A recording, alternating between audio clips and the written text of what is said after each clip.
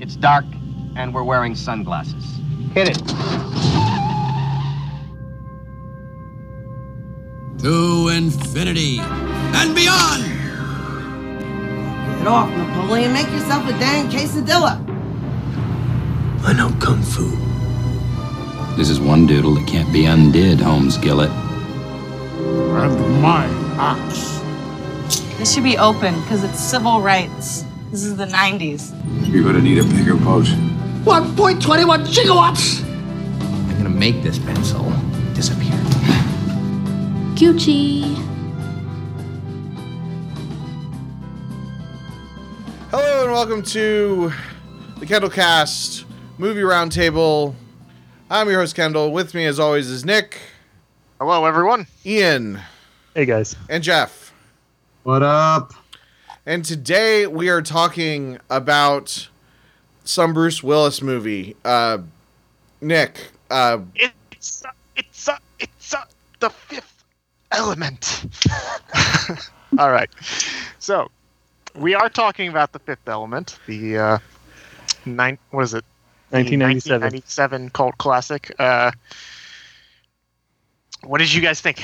Who hadn't seen it? I know we had at least one person that hadn't seen it. Yeah, I hadn't seen it. I think the other two have. Everybody else has, right? I saw it a few times. So my take on it, I'm gonna try to be.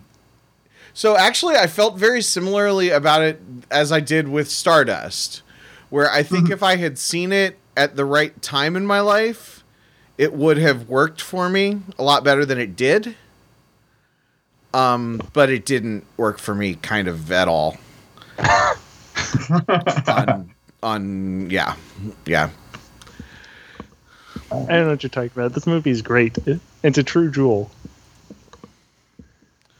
I really like. I like just like the imagination of it. It just kind of like invents this world and these aliens and all this stuff, and it's all like incredibly outlandish and over the top and wonderful. Right. Especially, I mean, there's a lot of sci-fi adventure movies and things coming out around this time and things like that. But a lot of them are like dark, gritty, dystopian things. I mean, this is dystopian. It's just, it's bright and colorful and a little crazy and it's fun. Where a lot of these other movies tend to take themselves a little too seriously, and I think that's part of its charm. Yeah, this one doesn't at all. It almost has like the production sensibility of like an episode of Doctor Who. I was just gonna say that, Ian. You stole my insight. Sorry. I'd say it really feels like a Doctor Who episode. So I agree that it feels like a Doctor Who episode, and that was kind of its problem. Is that David Tennant era Doctor Who did this, but way better, and in just a more compelling way. So again, that's also a reason that maybe if it had hit me at a different time, I would have felt differently. But yeah, it just felt, it definitely was. I don't know why the low budget sci-fi look didn't do it for me. I don't know. Like there's things on paper that I should like about this, but it just didn't. The pieces didn't fall together for me. So my take is that I thought it was fun and it was entertaining, and I enjoyed the sort of goofy, creative world building. But at the same time, I kind of agree that for me, like the heart of the movie didn't quite land, and that like I did not particularly care about like Corbin and Lilu's, relationship and their love story thing. I'm like, Corbin just likes her because she's attractive, right? Mm-hmm. Like that's the only thing he cites for his feelings for her and his love for her, right? And she feels like a 12-year-old in a fully grown woman's body, and it's weird, right? Right. So that element of it, forgive the pun, I didn't particularly enjoy, but like the action and the world building and the whimsical goofiness of it, I found pretty fun. So like it's just so outlandish and extravagant. Like they'll just do anything, and like Chris Tucker's character Ruby Rod is just like way over the top, Right. and I love it. I love at the end when they're in the ship, kind of decompressing from everything, and he's like, "That was the best show I've ever done," and it was just him screaming for Corbin for like, "Corbin, help me!" I found it entertaining, Kendall, that you call it the low budgetness, but it was actually the most at the time it was the most expensive like non-major production ever shot. Wow. With that $80 million. Wow. Yeah. Wait, what? That's just what they could do in Non-major 97. production? What? So you like mean? not like one of the major Hollywood studios. Okay. Okay. I mean, yeah, they have. I mean, even parts of it were reused for other things, like the Mandalore masks, so like the bad guy dog-looking people. Those masks were reused for the Neimoidians in Star Wars and things like that. So, yeah, so that's that was a thing. It had the same issue again. The same issues I had with Stardust, where there were like kind of too many factions. Because you have, there's definitely a lot going on. It was definitely messy, but like, it kind of doesn't matter, right? To me, it feels like a ride, right? Like it doesn't really make all that much sense if you look too closely at it. Like there are some problems, like not really sure what Zorg's motivation was, and like I have a couple of other problems with like Lilu and her role in the movie, but just, don't think about it, and just you're there for the spectacle, right? Well, I don't know. I just but the spectacle didn't do it for me either. right. It does kind of suffer from the sort of scattered, like clearly there were a bunch of plot points that needed to be covered, but maybe not enough time to do it. And one of the things I discovered while reading afterwards was that I guess originally it was 3 screenplays that were condensed together into a single movie. You can tell. Yeah, you can definitely tell they're moving through plot points pretty quick there. I think what it felt like to me was, okay, so you're talking about the spectacle. A lot of times when I play a video game, so like they'll drop me in and they'll be like, blah, blah, blah, something, something, you're the first in a generation, blah, blah, blah, Hexer Gorbleton is going to destroy the world or whatever, Oh, I hear the king has a new advisor. Isn't that interesting? And I'm like, I don't care. Just let me do a thing. And then like in a good game, the spectacle, the gameplay kind of gets me where I want to go, or the storytelling gets me where I want to go. But in a bad game, or in a game that doesn't hook me, it doesn't. So this, like, it reminded me of, like, I don't know, something like Mass Effect or something that just never resonated. I was gonna with say, me. this sounds a lot like you complaining about Final Fantasy X. Or yes, that's another thing. Like Final Fantasy X or Mass Effect or Fallout. But to me, like this, love that Kendall's listing all of these classic RPGs. Yeah, which are really good games. Yeah. I mean, to me, like this movie does not spend much time in exposition. Like, there's definitely like the intro scene where it kind of sets up this idea that the Mondo Shaolins are the good aliens, and every 5,000 years this bad thing happens, and there's this perfect warrior who defeats it. But beyond that, it's just kind of like sends you catapulting through this world, and I think it does a very good job of like exploring it without spending any time telling you anything. Sure. Right. It hints at pretty much most of the major plot points in advance too, so it does a pretty good job of foreshadowing. And I just love the crazy randomness, like, we can get pad thai from an old guy in a flying boat. I mean, this is great. And the guy that tries to rob him with the hat that looks like the hat. the corridor. I love his hat. I love the little dance that he does after he gets caught. I also got Hitchhiker's Guide to the Galaxy vibes. Oh, definitely. Because it's just so goofy. Right. But I like Hitchhiker's Guide to the Galaxy. Yeah, I think maybe I like Hitchhiker's Guide to the Galaxy a little bit more as well. And I think a part of that is because, like, the story itself in Hitchhiker's Guide is so ridiculous it's not even close to serious. Whereas the story in Fifth Element, right, like, yes, all of the window dressing, the world, and the characters are goofy, but the story at its core is still like a really serious, high stakes, you know, the Earth is about to explode and we have to save it, right? So, like, whereas, you know, with Hitchhiker's Guide, the story is like bureaucracy is going to destroy the Earth, and it's just silly, right? Right. The Earth already blew up because of bureaucratic oversight, right? Exactly. And that's that premise alone is goofy, right? And the rest of the film follows suit. Whereas this one, you have all this goofiness on top of like this skeleton of uber serious high stakes. Well, stuff the point of Hitchhiker's Guide is the search for meaning in the universe. I think it's actually pretty serious. I mean, they're trying to figure out what life is all about. That's as opposed to finding some rocks that are supposed to be in a box, but then they're not in a box. They're actually in this blue lady. That's one of my minor complaints. Like the stones being in Plava Laguna, the diva is like a really weird plot point that kind of comes out of nowhere, and like you can tell it just kind of pushes things along.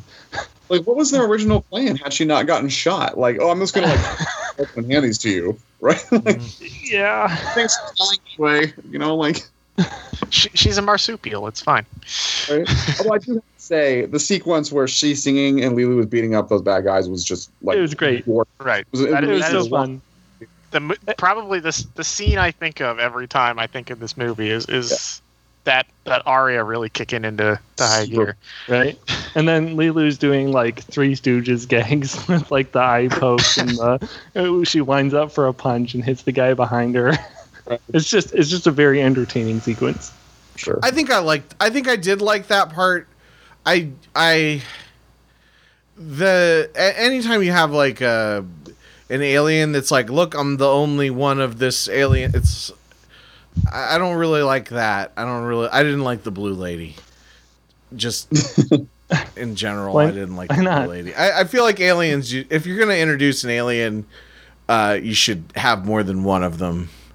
Like, I don't know. She seemed weird. But it could have, and it would have worked if maybe the movie wasn't weird enough. I don't know. I also didn't like Bruce Willis. There wasn't a thing for me to latch on to. Because I didn't like Bruce Willis's character. Yeah. To your point, Kendall, it kind of feels like all of the characters are just underdeveloped in general. Mm-hmm. You know, because there were just so many of them. Yeah, because like Bruce Willis just plays the same character he plays in every movie, which is like this, you know, understated badass who doesn't really have any like emotions or feelings. He's a little washed up. Yeah. Yeah, who's just in control of every situation, you know, constantly cool and collected. You know, we've seen him 1,000 times before. Mm-hmm. And then like Chris Rock like is like the opposite, right? And they're clearly supposed to be foils. Chris Tucker, not Chris Rock. Chris Tucker. Yeah. You're right. But he's supposed to obviously be the opposite, right? He's like this goofy, ridiculously over the top person, but he also doesn't have any layer of depth beyond that, you know. And so like when we get to Leeloo, kind of just the same, you know. And then you got Bilbo Baggins over here, whose entire purpose is just plot exposition and advancement, without any actual personality. And yeah, it doesn't feel like there's any depth to any of these characters, so it's hard for me to care about them. So then when you introduce this crazy alien lady who's singing, it's like, why not? Who cares? Just throw another one in there. Yeah. So to me, it's not about caring about these characters. Like, you don't have to care about the characters to be entertained by this movie. That's true. I feel like in order to be entertained by a movie, I have to either care about the story or the characters or the action or the world or something. Like, I need something to latch onto, and this film just doesn't have anything to latch onto. Like, it looked like visually it looked like the Power Rangers movie.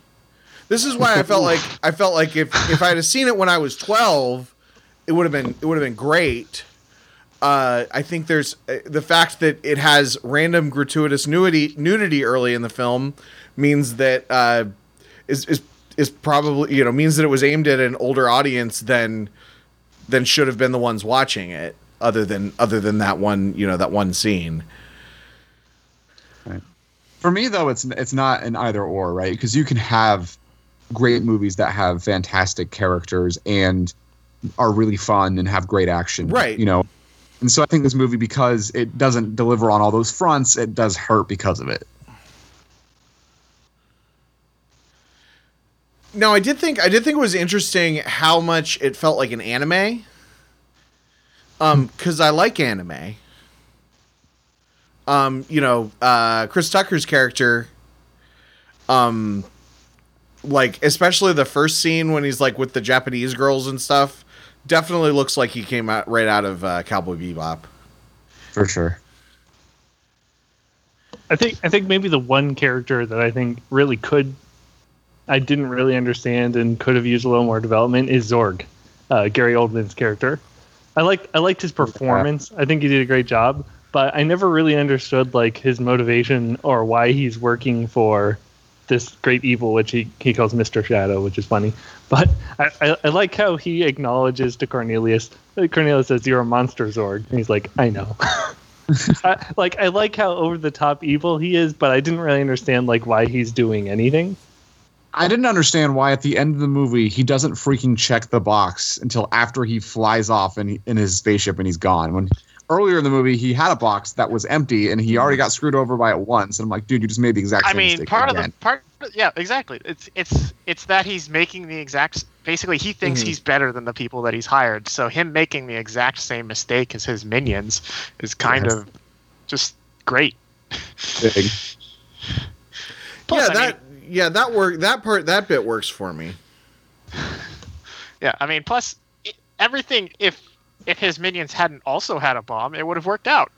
Yeah. Kind of for him. He wouldn't have at least blown up. Yeah, I mean, that's a pretty low bar of success there. Yeah. Not blowing up. It's not one that he managed to clear. Fair enough. I forgot that he manages to disarm the bomb, and then there's a second bomb. Right. Like, I don't know. It would have worked really well if this was a kids movie. I think that a lot of that stuff would have, if this was really, aimed at a Power Ranger age audience. But just because it has a light tone doesn't mean it's a kids movie. The problem, though, is that like I feel like the film is just too ambitious with its like emotional storytelling, because you have that little subplot where like Lilu reads the internet, right, and she's learning about all these things, and at the end she like learns about war. She cries during it, and it's supposed to be this really heavy moment. And then later at the end, she's like, "Are humans worth saving?" And it's like, okay, guys, this sub theme does not fit. It was just totally shoehorned in at the end. Yeah, exactly. Yeah. I think the best way to think about this is to look at it like a young adult novel. Like, there are heavier themes that kind of get touched on, but they're also not like super developed. Like, they're just enough to make you think a little bit, and then I feel like it would have been better if it just got rid of those entirely, right, and made it more lighthearted. Yeah, in general. I guess Luc Besson, or however you say his name, was working on the script since he was 13, so that might play into it a little bit. Well, it sounds like it was basically his like his dream project, the one he always wanted to make more than anything else. Yeah, it sounds like it was all over the place, which is why it's kind of a all over the place. Yes. All over the place. Yeah, I mean, yeah, totally ramshackle. I guess when I say specifically aim it at kids, if you aimed it at kids, first of all, there wouldn't be the first. I think that there's a certain age group, maybe a young adult, maybe like 12-year-olds that would really grasp onto a lot of the concepts, really enjoy the action, really enjoy a lot of stuff, and then you can even shoehorn in little, is the Earth worth saving? Like it would, like that is a thing that would have been if you'd have had it going on throughout. If she'd have been unsure about if somebody had told her that humans are not worth saving at the very beginning, and then she's fighting with it, you're not even like that much of it, but you just kind of think about what she's seen because it is apt that when she says everything that you guys create is so that you can kill each other. Like, that's apt based on what she sees throughout the movie. But since that concept wasn't introduced until 45 seconds before she says that, it just doesn't. It's not cohesive and not. It just feels Not to like. mention, Yeah.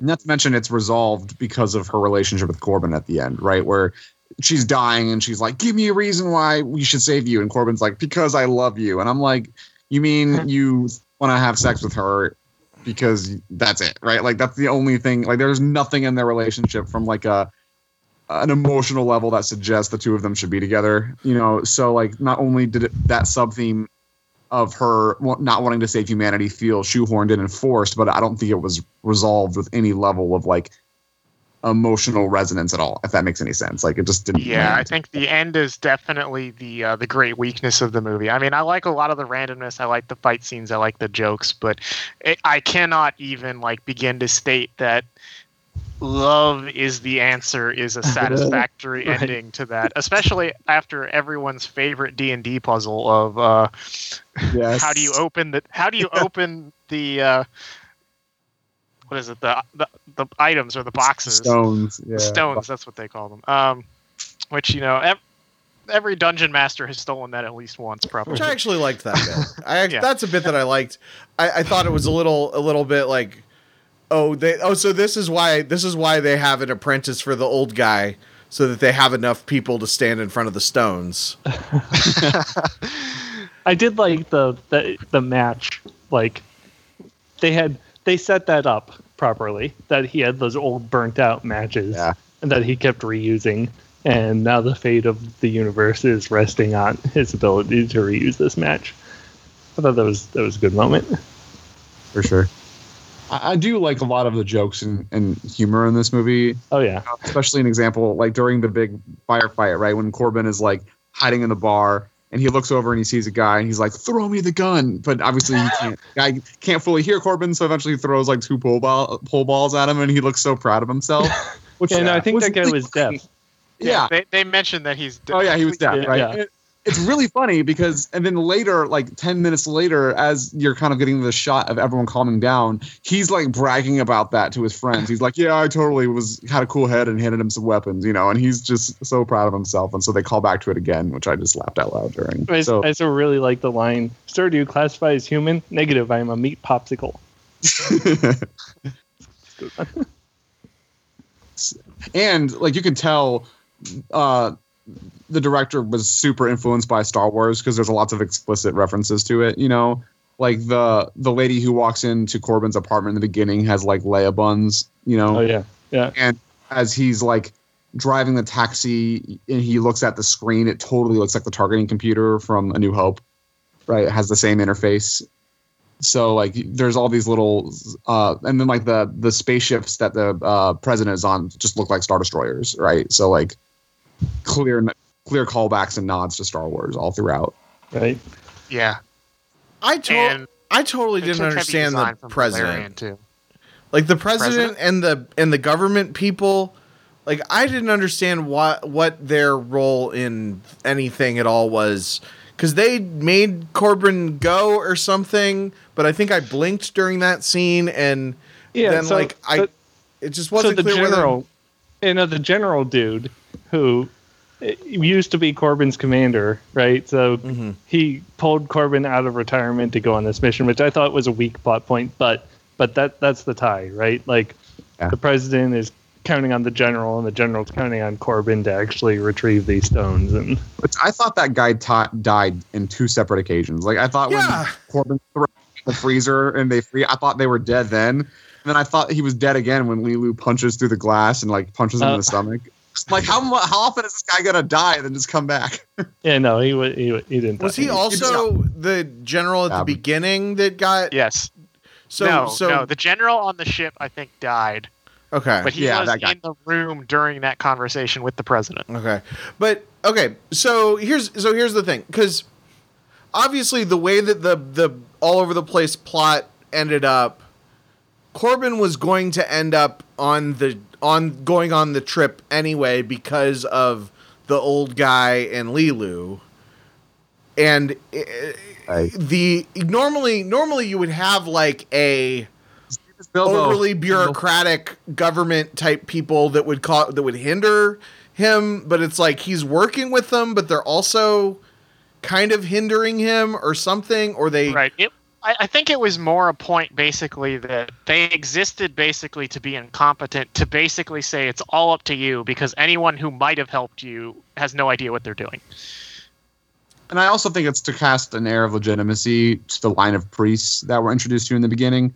You know, like the initial conflict was set up 300 years ago when those aliens came back, and then this priest is like, I promise to kind of carry on your secrets and carry on that line. And then by the time we get to the movie, right, like what's supposed to be the legitimate entity is the government, but they clearly don't know what they're doing, right? And so you have to trust, you know, Bilbo and his priestly line to actually have the answers, right? So I think they're an intentional contrast to give us more support and more confidence in the priests and what But they're it's doing. like they both want him to do the same You thing. see all the other major religions present, but none of them have an answer. This guy Right. has an answer, and also for some reason, this guy is also in the president's council.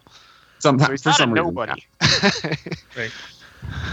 Right. I guess it would be like it would make a lot more sense, and also you would have more time to develop the actual story and the characters that matter if you didn't play up this like these are two separate factions. If it was like, I mean, even if it was the priest guy came to tell him the thing, and then the priest guy called the president to have the general give him the lottery ticket or whatever it was that made him go on the cruise. Like I feel like that would make more sense. It's just, I don't know, having the government be this extra faction, just like having the group of the mercenaries and having the other bad guy. And I guess it is like a freaking Final Fantasy. There's a boss's boss that like we don't even see. I don't know. I mean, apologize for ranting. Oh, it's fine. As far as, I mean, mostly from the government's perspective, aside from a couple key plot points like them arranging the ticket to Floston, they're basically just an observer for the entire movie. Sort of a way to get exposition in. Yeah, they're just another tool to push it along when it needs a little push. And yeah, that all is a little bit, you know, messy and ramshackle, but whatever. It serves to drive the pace of the story forward so that we can get to continue to hit the fun bits. I don't know. It works for me. Yeah. Like, let's just keep going. Let's not stop. Don't stop and think about it. Just on to the next thing. Let's have some fun. It's a hot mess, but it's a fun hot mess. Right. Yeah, exactly. That's a good way to put it. It's a fun hot mess. I agree with that. I don't know. I wish that I guess it wasn't fun for me. And the designs weren't like, if it was, I've always heard like implications that like Fifth Element had these like crazy over the top designs. And I mean, it's just, I don't know, just like visually looks like Power Rangers. Well, you have to remember that, I mean, this is 97. A lot of things came out after that directly took inspiration from this movie. Right. Probably. Right.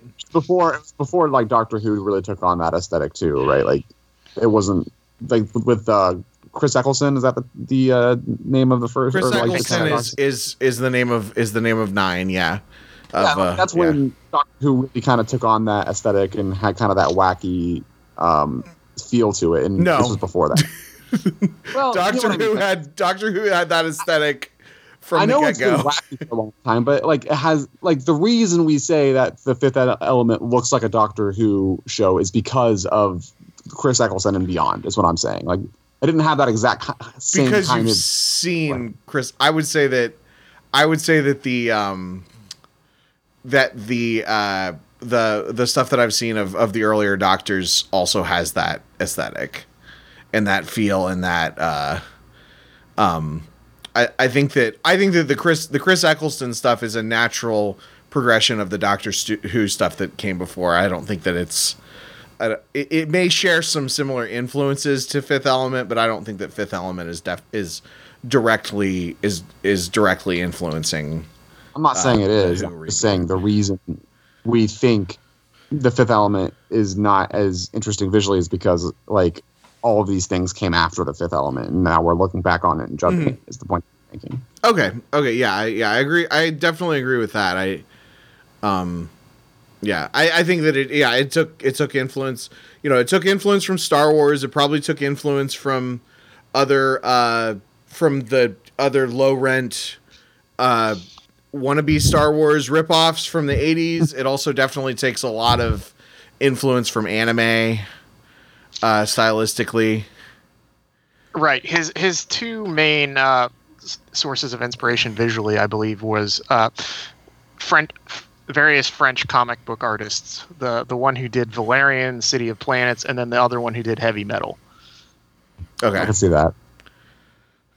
So, which probably is a good chunk of the retro futuristic look that you see in a lot of things now. Like even, oh god, I had something there, but Fallout and like all that stuff, like the heavy, chunky, futuristic stuff, like the taxi cab thing. And why the one thing that really bothers me is why does his taxi cab have something that says like attack incoming? Like it's not actually a fighter jet. Being attacked. He doesn't even own the taxi. I mean, that just speaks to that's a commentary on society. Definitely. That or he modified it or something. I kind of get that sense. So he modified. He should have modified it to not give him traffic points. Right. Turn the AI off. Yeah, I don't know. And to like give him some harder shell protective armor so a person can't just fall through the roof. I mean, he's only worked this job for 6 months because I guess he only retired 6 months ago. Oh yeah, that is true. And apparently during that time, his entire unit has been wiped out. Right, he was the only one left.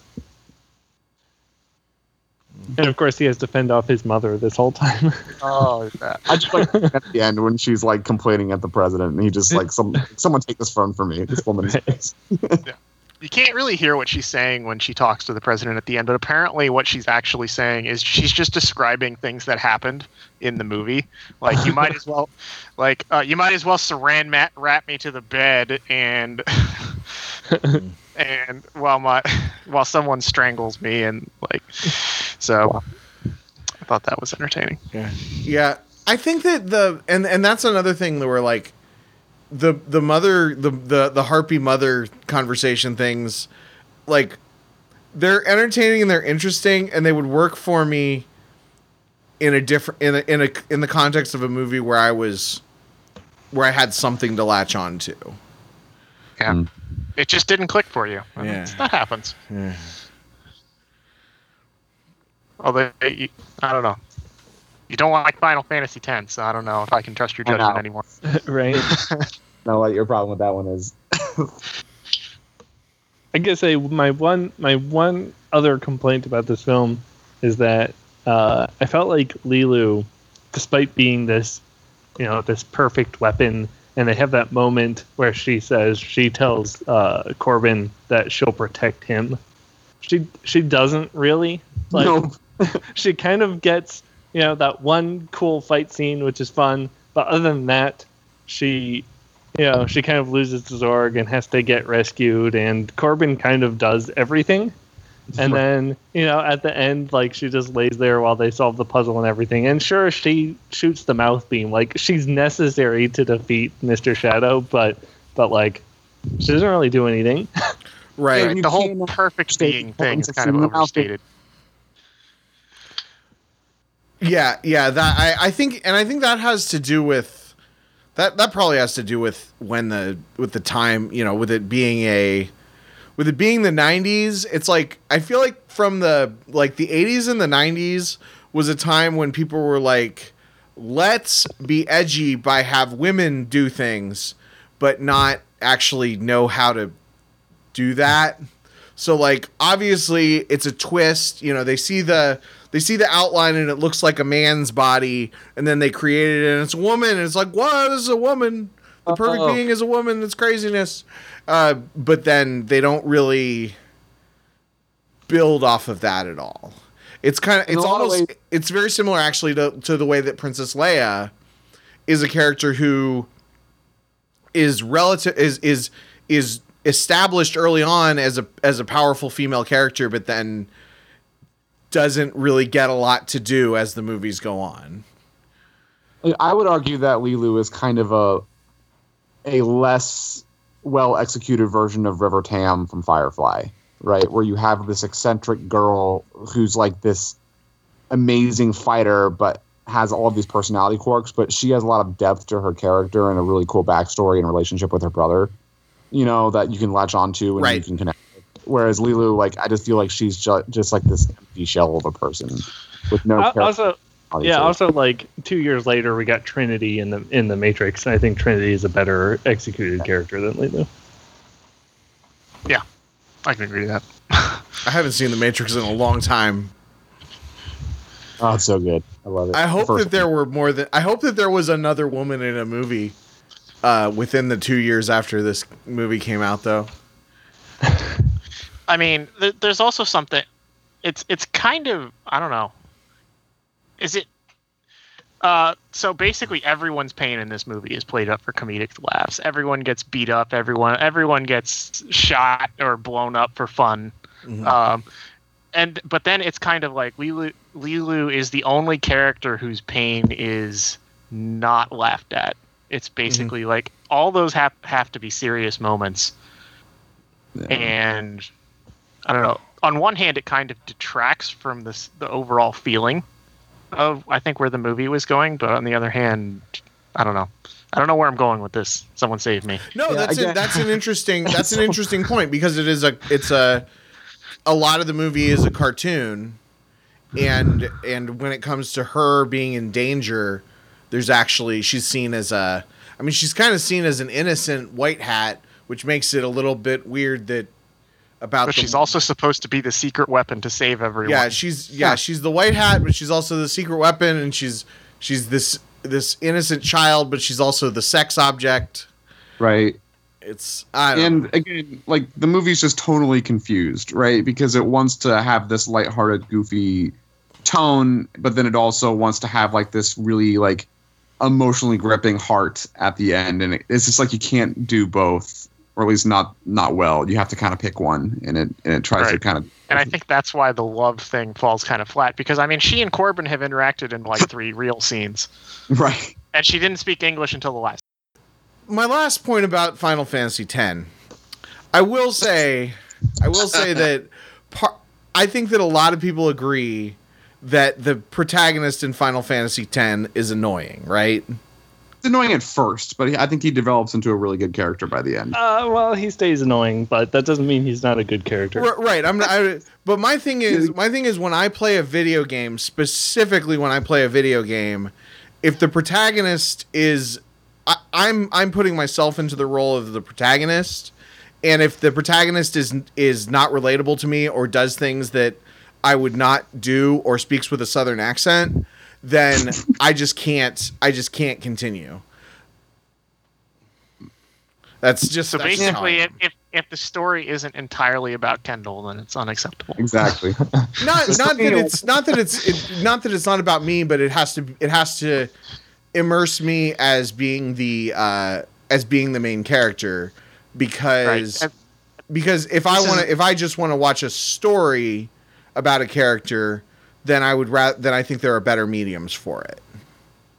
I mean, I don't know. For me, like, I feel that way if the protagonist is silent, like in a Persona game, where you're supposed to see yourself as them. But for me, I see like Titus from Final Fantasy X as a completely different person than me, and I don't really feel the need to like see myself in their shoes. That's just the difference between how we experience them. That you're just objectively wrong, Kendall. I mean, because I can play a very similar game to Final Fantasy X, What Remains of Edith Finch, and really be immersed in that character, even though I am not a 17-year-old pregnant girl. Spoilers. But I, or I can find a really relatable piece to the character in, I guess that's a silent protagonist, the character in the other game that I was thinking of. Oh yeah, that one. Or like Last of Us. The main character in Last of Us. He's a character that I almost had to put the game down because I didn't like him at first, but first of all, the gameplay latched me, so I had something something to latch onto, kind of bringing back to this film where I didn't have anything to latch onto. So the gameplay hooked me. And then on top of that, because the gameplay hooked me long enough for the storytelling to kick in, that was, that's why that game is so great. And I think that I'm not the only person that thinks The Last of Us is a pretty good game. But that's my rant. That's oddly specific, but it's not the first time you said that. That's why Fifth Element and Final Fantasy X does not work for Kindle. Yeah. You guys are going to hate my pick for next month. Uh-oh. All right. Well, that'll turn the corner. Anything else anybody had to say before we turn the corner? I think I'm good. Okay. I love Go this for it, movie. Ian. That's it. What's our November movie? And our next great movie is 2001: A Space Odyssey. I knew it. Oh, it's the beeping. Endless beeping. It's so good. I knew so it. yeah, if you haven't seen it, you've got a lot to look forward to. But this is not a character-driven movie. You are not going to be emotionally invested in the characters. It is much more of a kind of artistic movie. So just sort of get immersed in it and listen to what it says, and I'm sure you can find a way to enjoy it. But this is not a character or plot-driven movie. For the record, my headphones are dying. For the record, I saw 2001: A Space Odyssey in theaters. I think it might have been the last thing I saw in theaters before the pandemic. Oh yeah. Oh wow. I saw the first scene in a class in high school with the monkeys. I mean, there's a lot going on there. Even the opening scene, there's like just so much imagery like right there up front with but anyway, we can talk about that next time. Yeah, we'll see what we think about 2001: A Space Odyssey next month on the Kendallcast Movie Roundtable. Kendallcast.ninja, celebrating media, hobbies, and passion since 2014.